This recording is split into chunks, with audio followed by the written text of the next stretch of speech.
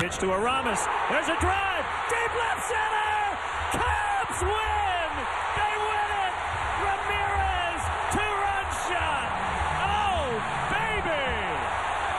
baby. It just was following my heart. And sometimes it's not about the biggest stage or the most money or whatever. It's about what do you want to do?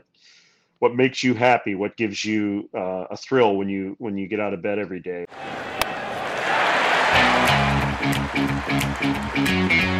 If you had the chance to have a beer with your favorite baseball player, what would you talk about? Would you ask the same tired questions like every reporter after the game? How did you feel? What was going through your mind? Yada, yada, yada. Probably not. It's time you hear the stories that these players have never told. This is the Setup Man Podcast, where we have conversations that every fan wants to hear and the stories that every player and coach deserve to share. Let's get started.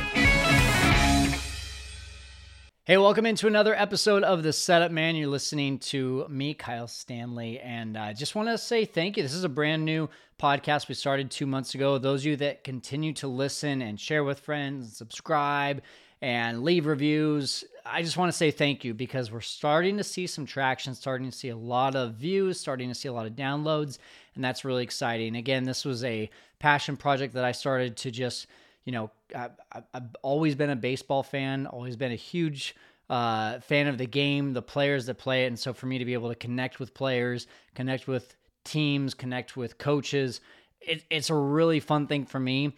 But it's even more fun when I see all of you listening and having a good time with it too. So I just want to say thank you for doing that. And for those of you that have not taken advantage yet, today is November 1st as I release this. It's the final day for our free giveaway of either a Setup Man hat, check that out if you're watching on YouTube, or a shirt. Both of these are two of my favorite things to wear. This is a really nice workout shirt, and the hat is just, that's a cool logo. Plus the side emblem there.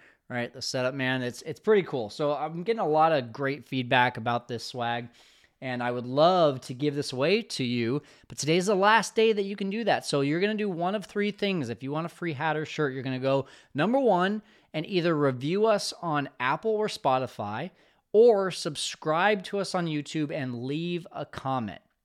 So once again, review on Apple or Spotify, or subscribe to us and leave a comment on YouTube. Number two, you're going to take a screenshot of the fact that you've done that. And then number three, you're going to email that screenshot to me at kyle@setupman.net, kyle@setupman.net. If you do that, I'm going to go ahead and send you a free hat or a free shirt, and I might even give you one more additional step to make sure that you get both of them. Go ahead and send that to me via email. Really looking forward to giving you some free swag. Now, this is week 3 of 4 of our broadcaster series. We've had Boog Shambi on. We've had Matt Vasgersian on. This week, we have Len Kasper on the show.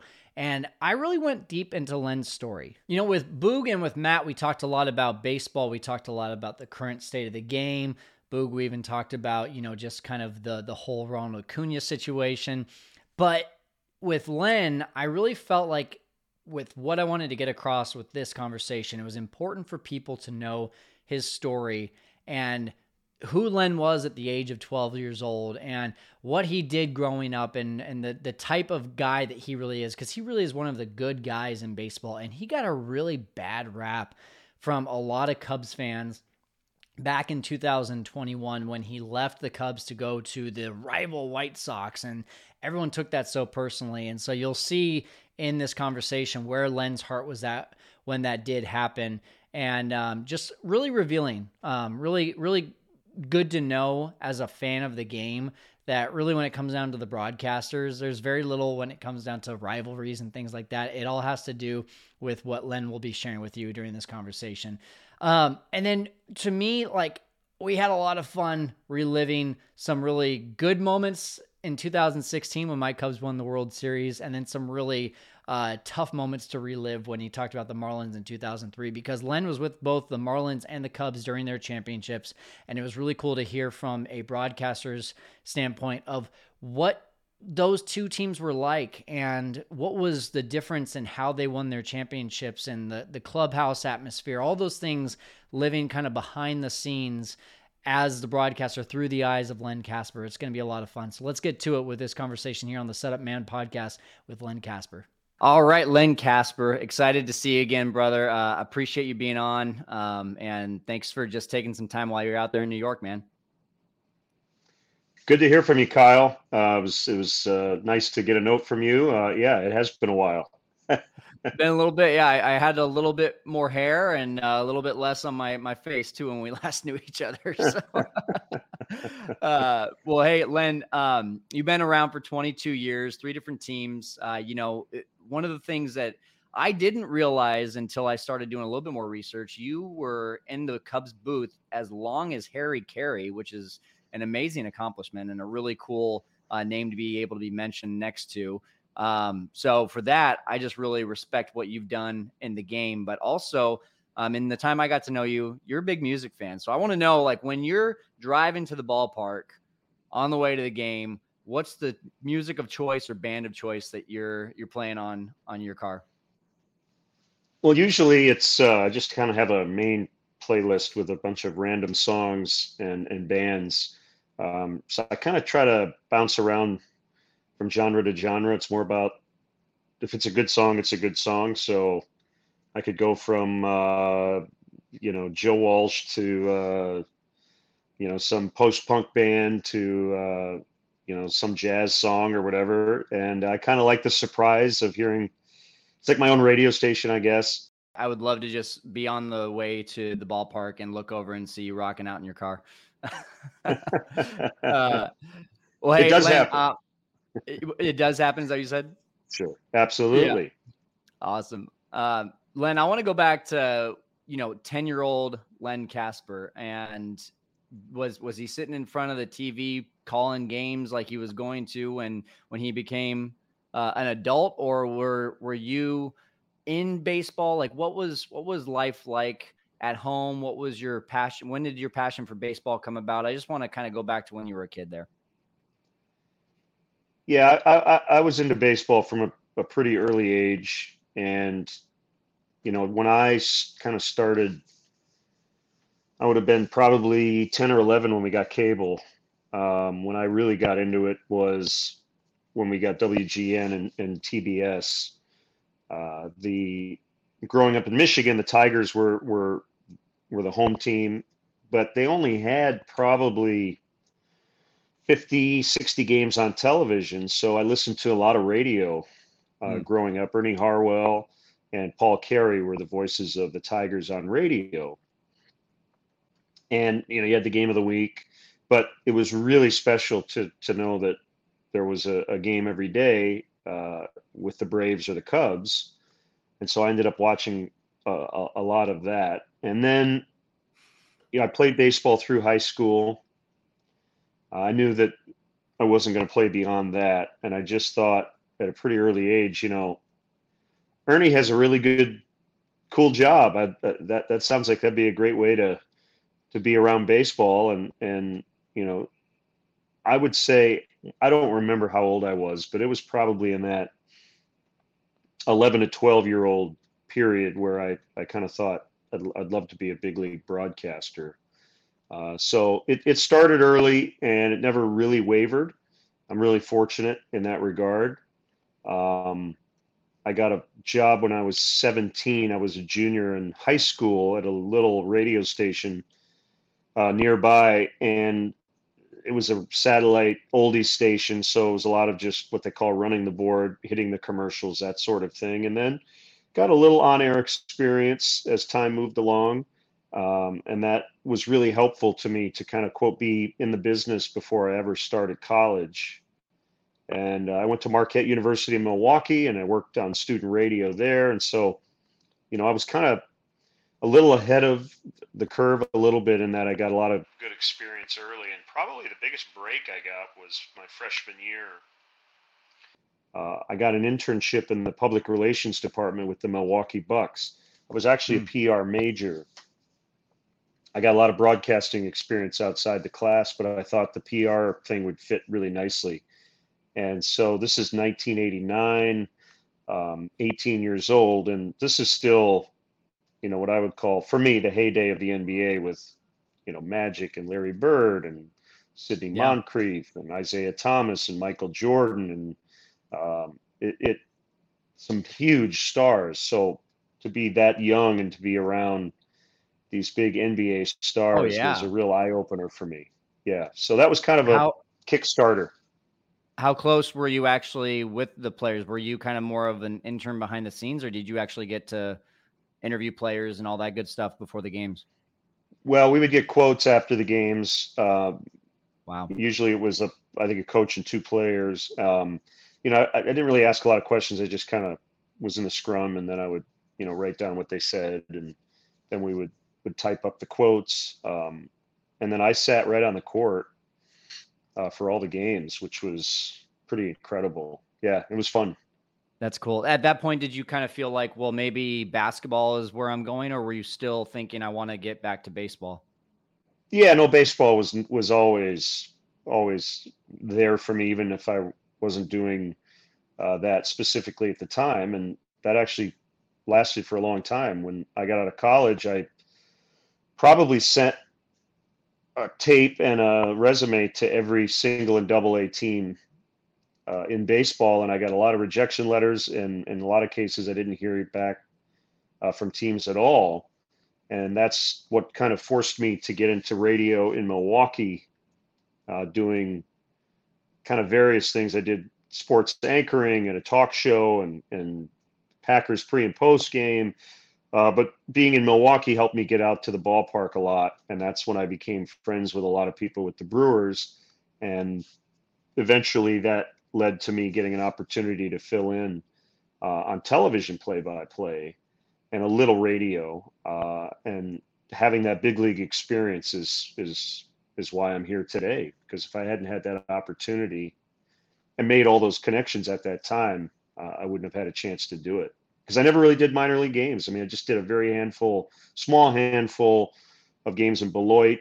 Brett Dolan was the voice of the Beloit Snappers at the time, and Yep. I just called him and said, "Hey, if I take a free weekend or two and come down and just get some tape, basically," and he said, "Yeah, absolutely." He had no reason to say yes, but he was very gracious, and I'm very grateful to this day that he allowed me to do that. And again, it was just a small handful of innings I did, but I had enough tape to give to the Brewers that they were like, "Okay, we hear potential here."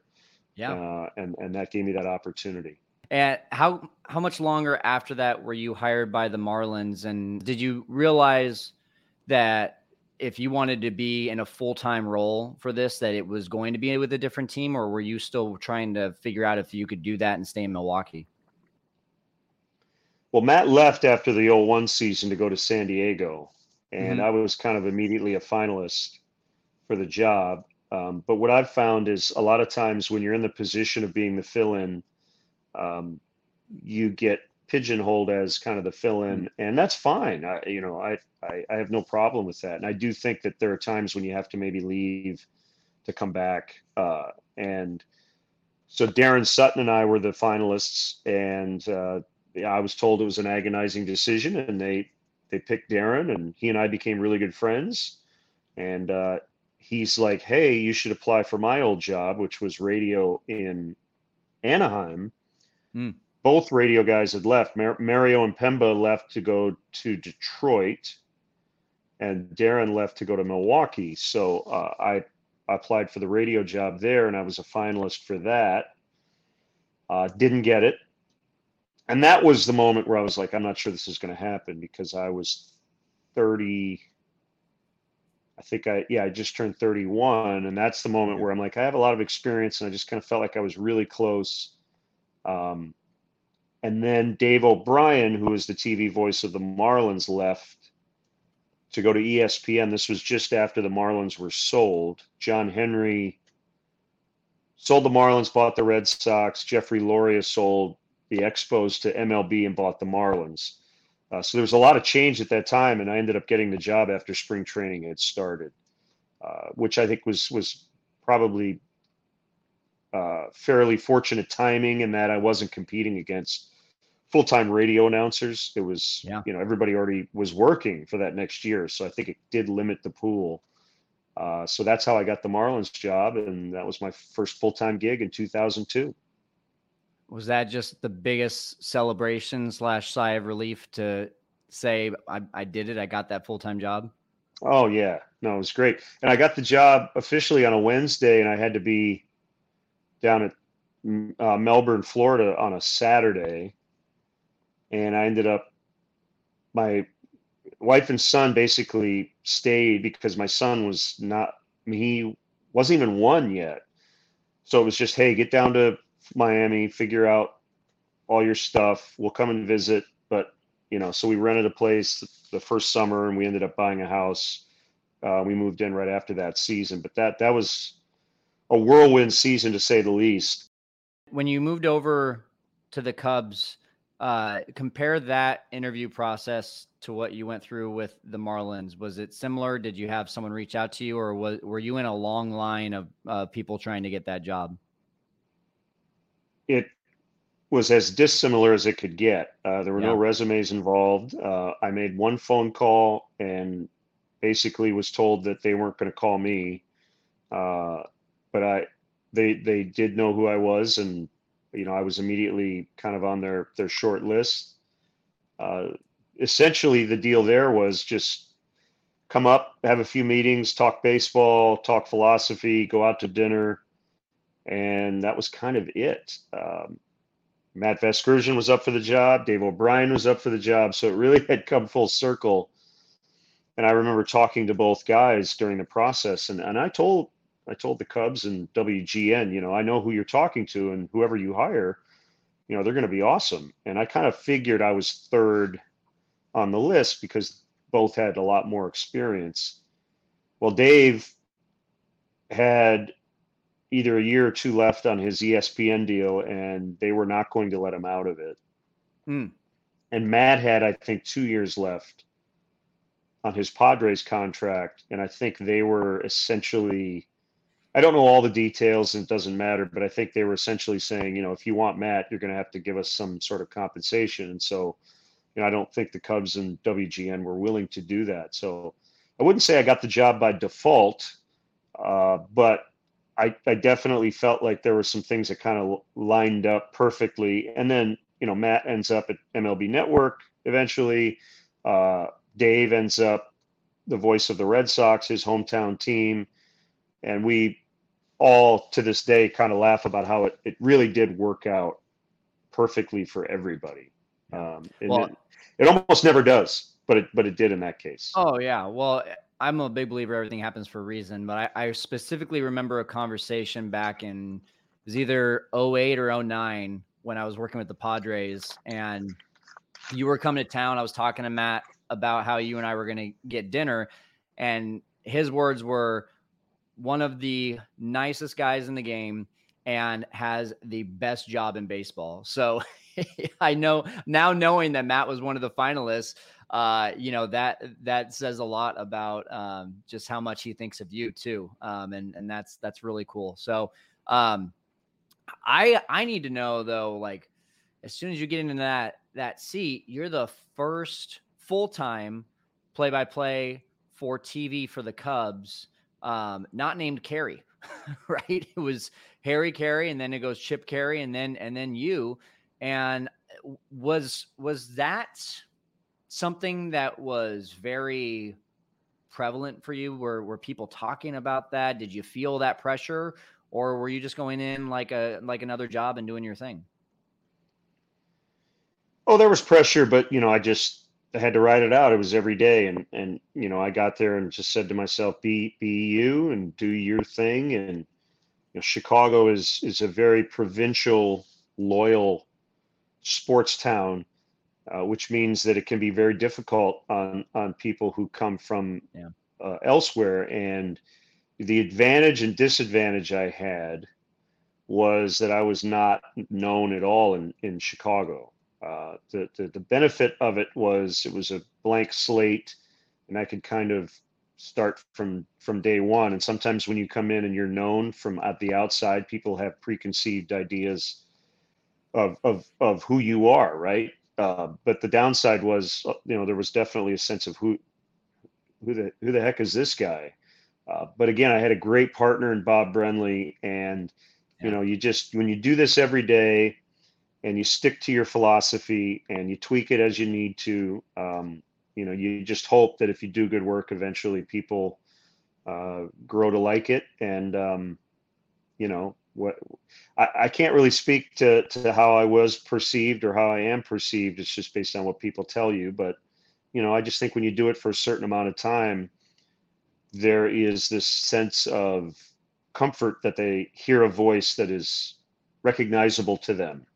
So I've got one last question before I kind of go into a little bit more of on the field stuff and some of your experiences with players and coaches and stories along the way.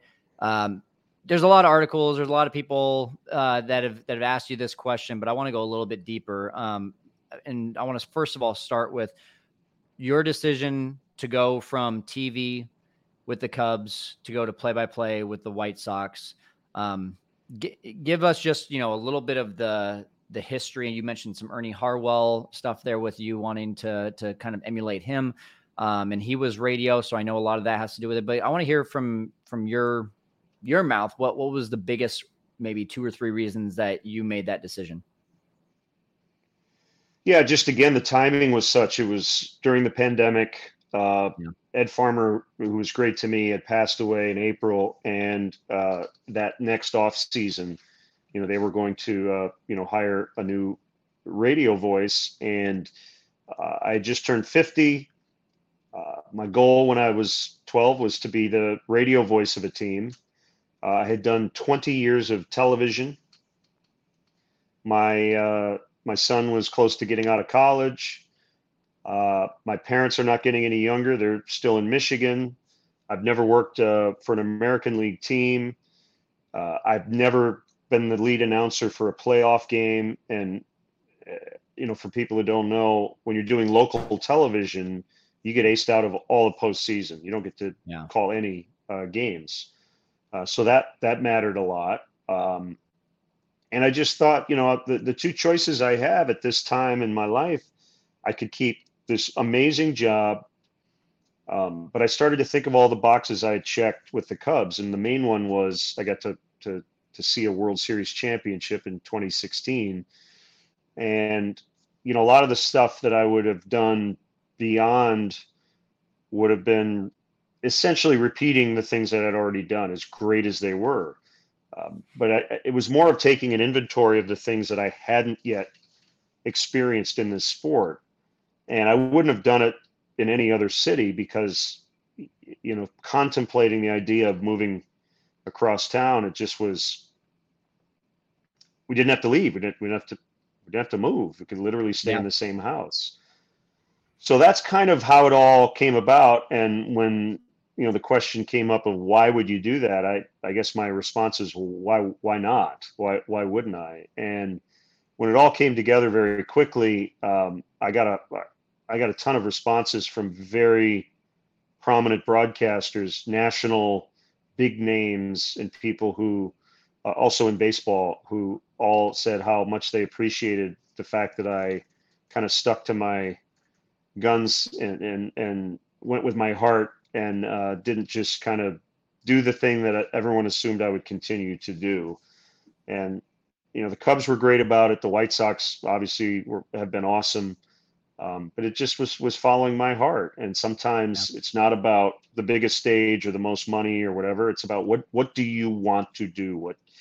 What makes you happy? What gives you a thrill when you get out of bed every day? And so I think at that time in my life, it just was the right thing. That was my gut. And the first year with the White Sox, I got to call 4 playoff games, something I had never been able to do before. People think I left to go to the White Sox because they were better than the Cubs at the time. It had nothing to do with it. Sure. If the White Sox had been a 110 loss team that year, I still would have made that move. It's more about the job itself than it is anything else. And, I hope I get a chance to do a lot more playoffs down the road, but I absolutely adore doing radio, and it always felt right. And to this day, I have no regrets about it. Man, I love hearing that you're following your heart too, because I'm a big I mean, it's the whole reason I started this podcast. Like, I'm not making money off of this, at least not at the moment. And the goal is not to make money off of it. The goal is just to follow a passion and to see where this goes, who I can meet along the way. And I don't think enough people are doing that these days. I think we get in this 9-to-5 mode and we get around a lot of the same types of people, the same atmosphere, and we just kind of get stuck. And so to see you think outside the box and say, you know what, this is where I wanted to be when I was a kid. And now I've checked the boxes with the Cubs, with the Marlins, with the Brewers. And now I want to follow my heart and my passion. That's just something that I really resonate with and just commend you for. Well, I appreciate it. I guess in some ways it could have been scary. It didn't feel that way to me, and I felt very comfortable from day one. And that's where I give the White Sox and everybody I've worked with over there a lot of credit for welcoming me in with open arms. But I do think that they have tracking right in school where you end up in a certain path and a certain track, and you kind of never veer out of that. And I just, I didn't want down the road 20 years to go, I had an opportunity to do something different and I didn't do it. Yeah. And, it's okay for it to be a little scary or feel challenging or feel like, other people aren't going to understand, or, I might lose Twitter followers or whatever. Like at the end of the day, none of that really matters at all.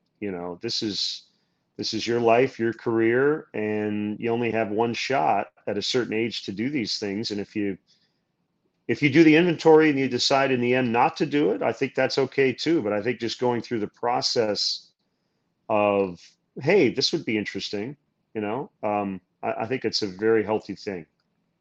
My buddy calls it the rocking chair test. If you're picturing yourself at 90 years old in a home talking to a nurse, are you going to be talking about the war stories of, man, I wish I would have done this or wish I had done that? Or are you going to be bragging about all the risks that you took and the things that you followed for your passions at the end of your life? And you're the latter, which is awesome, man. All right, let's transition a little bit here. Well, actually, no, I do have one other question about that. You said in the beginning that fans, especially Cubs fans, were like, oh, you went to the White Sox because they're better, and that had nothing to do with it. Now what happens, especially you're in the same town, what happens when you're in Chicago and a Cubs fan bumps into you? What are they saying now? Well, for the most part, it's, hey, we really miss you. And that just, it makes me feel really good. And, I've had some people say, I'm still mad at you for leaving or whatever, but I take that as a compliment. No, everybody's been really nice about it. I did hear from Michael Kay and Gary Cohn separately, the voices of the Yankees and the Mets, respectively. And they said, New York, you could never do that. Mets fans hate me or Yankees fans hate me.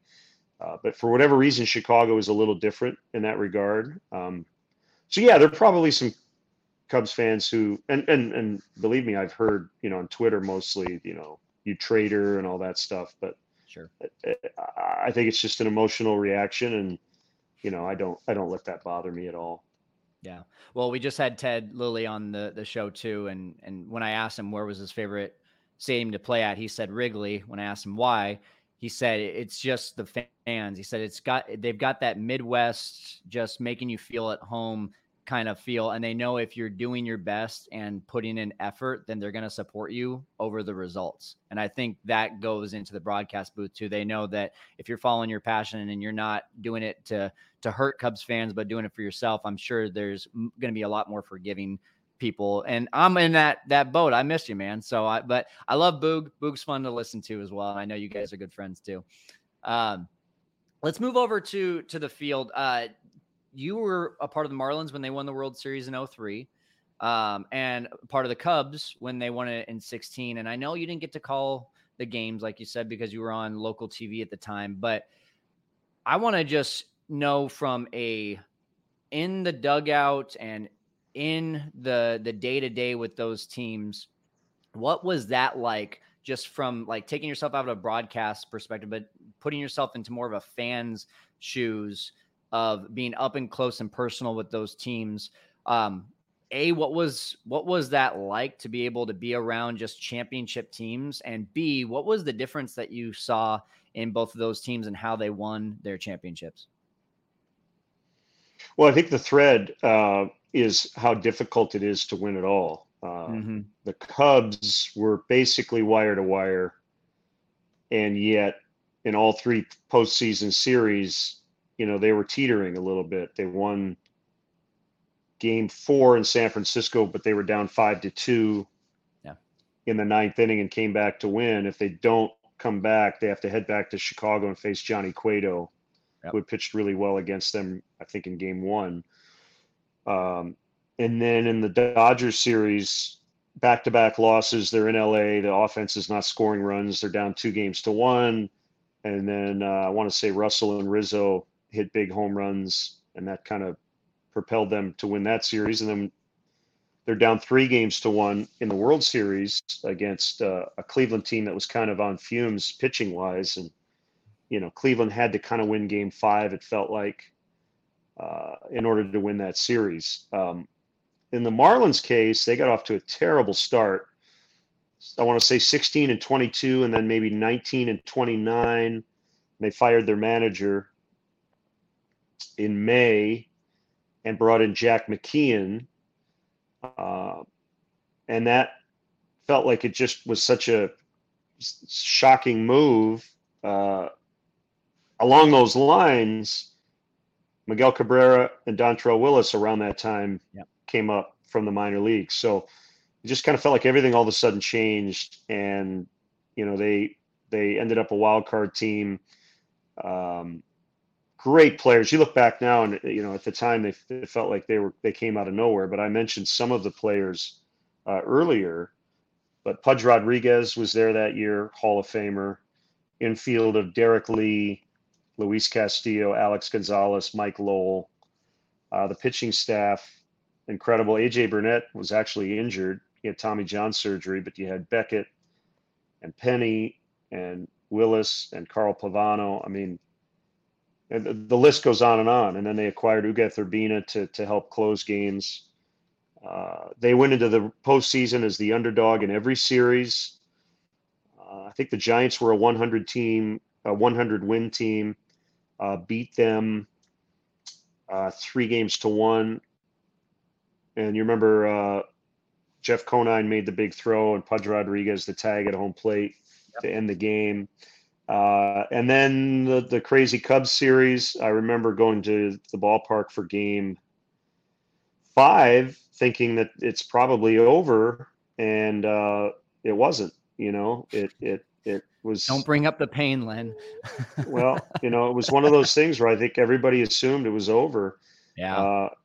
And then Game 6, I went into the Cubs radio booth and congratulated those guys because it was 3-0 going into the 8th. Yeah. And everybody agreed it was over, and then it wasn't. Yeah. And then the World Series against the Yankees, the first batter of the series, Juan Pierre, laid down a perfect bunt against David Wells for a base hit, and that kind of set the entire tone. Miguel Cabrera got buzzed up and in by Roger Clemens, and then later in the at-bat hit an opposite field home run. So it was just, I wouldn't say it was the little team that could, but it was definitely the team that everybody assumed would crumble at some point and never did. And when you're in the middle of that, it is really, really cool. That was a really fun month of October. I probably slept for 2 straight weeks after it because it is exhausting. I think I slept for 3 weeks after the Cubs run because of the emotions involved there. Yeah. But the similarities were when you're in the middle of it, the day-to-day team stuff on the field is almost exactly the same. It's huge and also not little, but it's huge and it's familiar no matter what team you're with. The biggest difference was the reaction and how much it meant to so many people when the Cubs won. Sure. That's the biggest difference is the parade. You're on the parade route and there are upwards of 5 million people in downtown Chicago. That's when it really hits you because you've been so, in the middle of it, and you widen the lens a little bit and you go, oh my gosh, Yeah. This is incredible. So that's when it kind of overwhelms you a little bit. And I think the players would say the same thing. So a couple of questions about the Marlins team there in 03. You mentioned Jack McKeon. When he came in, how much did you know about him? And then, of course, there was a lot of antics from I think one of the things in my mind is remembering him smoking a cigar in the dugout. So, like, what was it like being around an old school manager, and how much did you know about him coming in? Oh, it was great. I mean, I knew his history, obviously, and he was a character. He loved to Yeah. he loved to argue and have friendly arguments and stuff. And he would mispronounce names or forget the names of his players. But my favorite Jack story is just sitting in his office before Game 6 of the World Series, and he's got Josh Beckett on short rest. Josh was probably 23 at the time, 22 maybe. And I said, well, did you consider saving him for Game 7? And he said, blank Game 7, we're going to win tonight. Nice. I mean, he wasn't afraid. And, Beckett pitched the game of his life. I do think when you get into that postseason setting, you do need to have a manager who's not afraid. You don't necessarily always have to do the by the book stuff. And that wasn't Jack at all. And I think that, I think the Marlins benefited greatly from that kind of fly by the seat of your pants attitude that he had once they got into the big moments. It's like, why can't we win? Of course we can win. Yeah. And I think that really worked. Now, you also got to see Miguel Cabrera come up that year, and all the hype around him. Obviously, now he's going to be a Hall of Famer, and that hype came to fruition. But being around a new ball player like that, and obviously you got to see a lot of new ball players with the Cubs as well, with that whole 2012 to 2015 string of guys. But compare, like, seeing the Rizzos and the Schwarbers and the Baezes and the Bryants coming up to Miguel Cabrera coming up. I want to know, like, just was there something different about the way that this kid carried himself that made you say, like, this guy is going to be something special? Or was there still a lot of question marks for you around him? It was the former. Yeah. To be as young as he was, I mean, he was 20, I think. He was already maybe the best hitter on the team. I mean, yeah, there was some stuff that he had to tighten up, but the opposite field power, the approach, the comfort at the plate, he was not intimidated by anything or anyone. I would make the Chris Bryant comp, but Chris was, had played college ball, and he was probably 24, 23, 24 when he came up and was the rookie of the year, with a lot of hype for sure. But you got to remember Miguel Cabrera, and I talked to him about this earlier this year. Was the last year I was on the field with him, and his home ballpark was Pearl Player Stadium and then Comerica Park. And I'm like, if you played half your games at Fenway or Chicago or you'd have 700 home runs instead of 500, whatever he has. And he kind of laughed and said, yeah, I mean, the fact that he's hit over 500 home runs and played half his games in these really cavernous pitchers parks is just remarkable. Obviously an over 300 hitter and all that stuff, but man, oh man. If we were having this interview 20 years ago and you said, is he going to be a Hall of Famer? I might have wavered. So I don't want to sit here and say that I knew at the time, but I knew he was going to be really good. And you remember he was a shortstop originally. Yeah.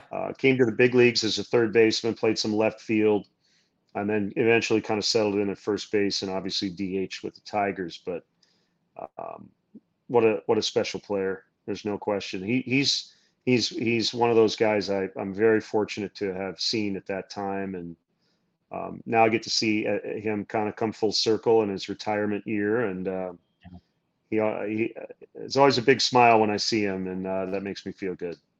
That's cool. Any Miguel Cabrera stories, especially when you were with the Marlins, stand out? Well, I think I mentioned the two. Well, his debut, he hit a game-ending home run in extras off Al Levine. First career home run, straightaway center. Probably hit it over 460 feet, and it was like, come on. That was yeah, absolutely ridiculous. And then the World Series moment where Clemens backed him away, and if you watch the video, Cabrera kind of gave him a look like, okay, all right, Yeah. that's how it's going to Like, be. And then he hit a home run. I mean, wow. love it. The confidence is amazing. Kind of some similar questions with the Cubs. You talked about character with Jack McKeon. I mean, Joe Madden, I just look back at that 2015, 2016 when they were really coming up and Joe comes on the team and all the antics in spring training. And there just was this like feeling of this is different. And there was a lot more expectations to me on the Cubs versus the Marlins comparing the World Series years. But what was it like being a broadcaster and interviewing and being around Joe Madden and all the things that he had going on with the Cubs? Incredible. We're friends for life. Nice. Probably 75% of the conversations were non-baseball. Sunday mornings he'd have XM on and there'd be the 70s channel, and he would talk about, when this song came out, this is what I was doing or whatever. And so we bonded on a lot of different things. And, the thing I really appreciate about Joe is that we go down any road, like you could ask him anything, and it could be the dumbest question in your mind that you could ever think of. And he would not make you think it was a dumb question. I do remember in Cleveland, it was either game 6 or 7. It might've been 7. We're getting off the team bus in the tunnel, and there are tons of cameras there kind of recording the Cubs doing the walk off the bus or whatever. And I'm walking right next to him, and we're not talking about baseball. We're just talking about, again, random stuff, music, some article I read about who knows what. 7, yeah. And it's like game 7 of the World Series. And he's just like, yeah. So anyway, I saw this cool article on the Rolling Stones, that's Joe. He treated every day like it was the same, whether it was spring training, regular season, postseason. Just show up, have fun, go kick ass. I love it. The Cubs, unlike the Marlins, had so much young talent that had come up and was still really new when they won the World Series. We just talked about Cabrera, but all of these guys that came up from Rizzo to Baez to Schwarber to Bryant and Hendricks and some of these guys that just all this hype was around. Who stands out to you? Or maybe even a better question that I have is, which guy has left the biggest lasting impression on you? Hendricks always has a soft spot, for me. Just he kind of reminded me of Greg Maddux, and Maddux was a Cub. He came back and was a Cub. Kyle's just everything about him I love, on and off the field. Rizzo and Bryant are probably the two that had the biggest impact. Although, Baez, Javi, I felt like he saved the best for the biggest moments. Oh yeah, for sure.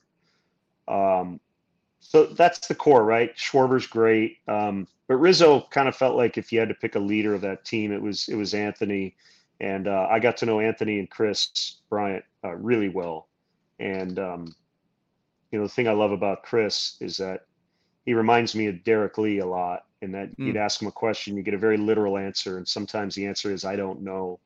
And I think we had him on a post game after a big win, and whatever the question was, he said, I'm not really sure. And I told him after that, I said, that's one of the best answers I've ever heard on the air. And he's like, why? I said, because everybody kind of fakes an answer just to kind of sound smart. And I just love that you're so comfortable in your own skin that you can just be like, yeah, I'm not really sure. And Derek was just exactly the same. And sometimes you had to pull it out of him. But I always liked that if it's not something they had thought of before, they would say, yeah, I never thought about it before. Great. Well, let's talk about it then. That sort of thing. I love that. Just a genuine answer. That's yes. Good. What about Rizzo? You got to have a Rizzo story for us. I guess the thing that stands out is his family, and same for KB, but Anthony's parents, John and Lori, they would be at the park all the time. I actually ran into his dad earlier this season when we were here to play the Yankees, and he was staying at our hotel, and just salt of the earth, really nice people.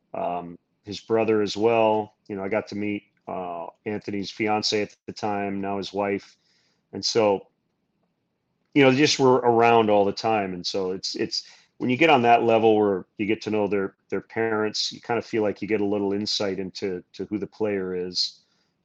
Kyle Hendricks' father, John, I've gotten to know pretty well, and Nice. former golf pro, the whole deal. And I would see him walking out of the park after Kyle performance, and we'd be talking about the game and that sort of thing. So that was a group where you did get to see a lot of the parents, just because they, as you say, they were young and just kind of coming up, and everybody wanted to be around the Cubs thing.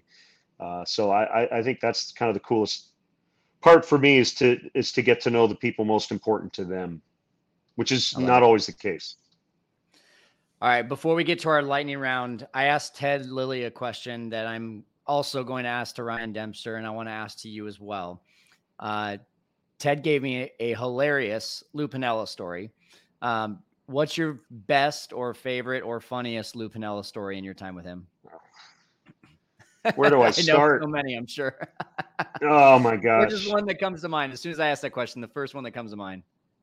Well, just, he loved and he hated and loved and hated and loved every player on the team. Like Mark DeRosa became his favorite player, but like Dero and I still probably laugh about it. If he had an 0 for 4 or whatever, it was, we got to get a new second baseman. And then, 3 days later, it's like, he's the best player on the team. He kind of rode the emotional roller coaster.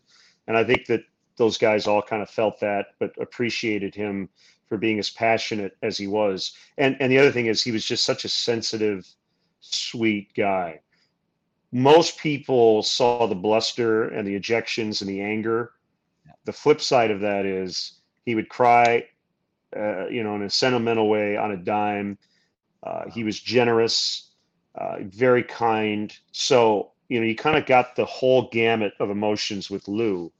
And I always appreciated that about him. But he was an open book, man. I mean, he would tell me stuff and the other broadcasters about things they were going to do before they happened. We're going to put this guy in the bullpen, or this guy's going to start. We haven't told him yet. Don't say anything. And like, there are times where you're like, I don't want to know this information. I'm going to run into this guy in 10 minutes, but he was trusting. And hey, doing what I do for a living, the fact that the manager trusts you with information that he's not going to tell other people, pretty cool.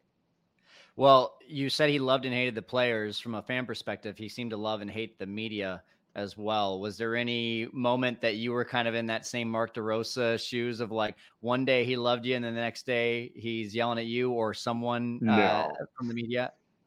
No, I mean, he would yell, but he would kind of vent to us, right? Okay. It was never like, I never had a bad moment with Lou, not one. That's great. The other thing for me is Ron Santo would do the Lou Piniella show, and I would sit in there with those guys, and to hear Ronnie and Lou just reminisce about all the old days. Oh, that had to be fun.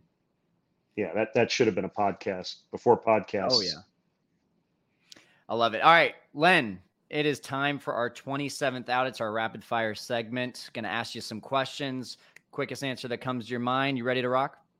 Let's do it. All right. Name one pregame ritual that you have before all of your broadcasts. I feel like I have to have all the clips, like the media stories on each team and kind of the news of the day. I have to have all of that done before I get to the ballpark. I don't want to spend any time at the ballpark feeling like I'm catching up on the main stuff that happened in the previous 24 hours. Obviously, when you get to the park, things happen organically that you have to adjust to, but you'd never, ever want to feel like you're starting the day over when you get to the park. Awesome. What's your who's your favorite player of all time? This is a really hard one, but I'll go with Derek Lee. He was a Marlin and then a Cub, so I was with him in two different spots. He and Ryan Dempster are probably 1 and 2. Great. What about your favorite player now? That's it. Boy, that's a tough one. Liam Hendricks. Okay. Yeah, especially with everything he's gone through. That's a great story. Yep. Awesome guy. Awesome. Favorite coach to interview over the years? Joe Madden. Any specific reason why? Just he knew how to do it, and he could go in a million different directions. And he wouldn't give you the pat answer. He'd give you some sort of answer that made you go, "Oh, wow, okay, I hadn't thought of it that way." Favorite stadium to visit? Yeah, I'm going to go with non-home parks that I've worked in, but I will go. It's a tie between Dodger Stadium and Oracle Park in San Francisco. I love Oracle. We live about 3 hours away. We go to games all the time. It's great. Was there, you mentioned WGN, you mentioned TBS, you mentioned being able to turn on TV, but was there a person growing up that you knew that had an influence on you to start your love for baseball? My dad probably, just he was a big sports fan and would always watch the games with me. So yeah, it was him for sure. If a movie was going to be made about you, who would you like to play your character? Oh gosh. How about Eric Stoltz? Let's just kind of go in that direction. I don't know. Okay, I know that name. I gotta look. Who's he? What movies He's been in a million things. Probably the one you might know is Pulp Fiction. He played the crazy drug dealer. I just think I guess he kind of generally looks the part, and I think he's a good actor. Okay. Last question on our lightning round here for the 27th out. If you could go back to your 12-year-old self, what would you tell 12-year-old Len?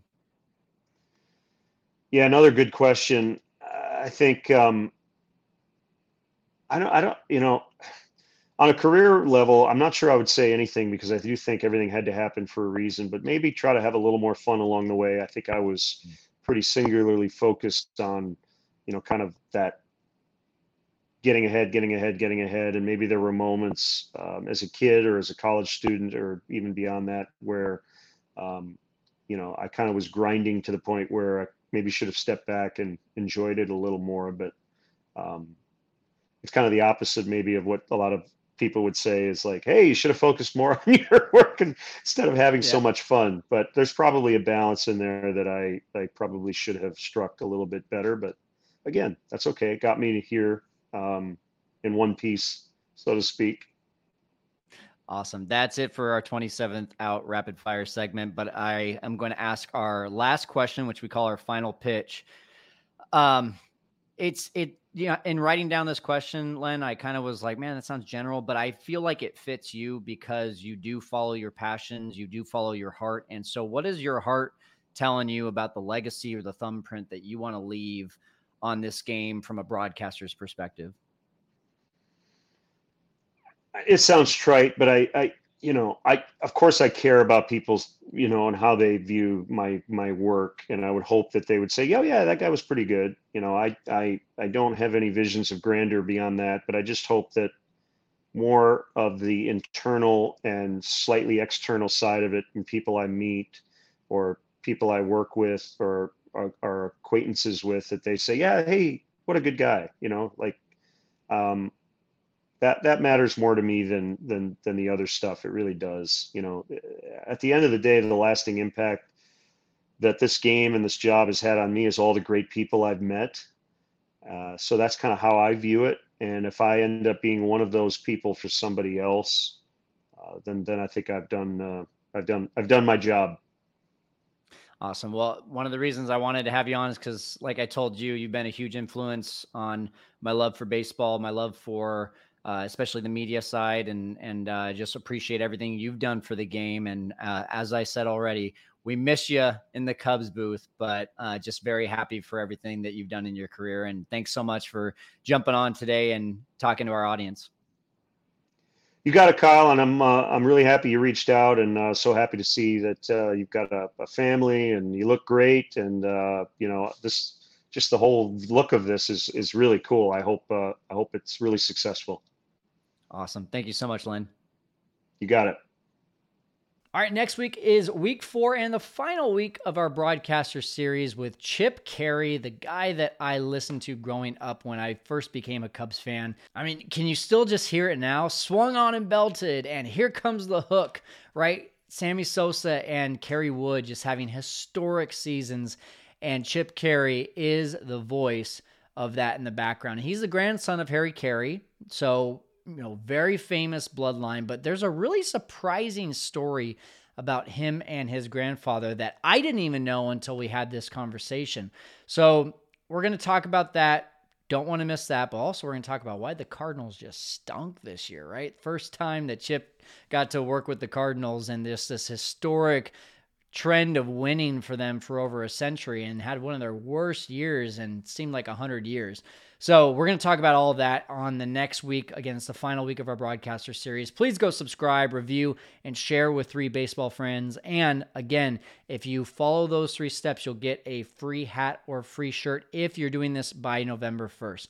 Well, Setup Nation, that's going to do it for me. I'm going to go put my arm on ice. We'll see you next time.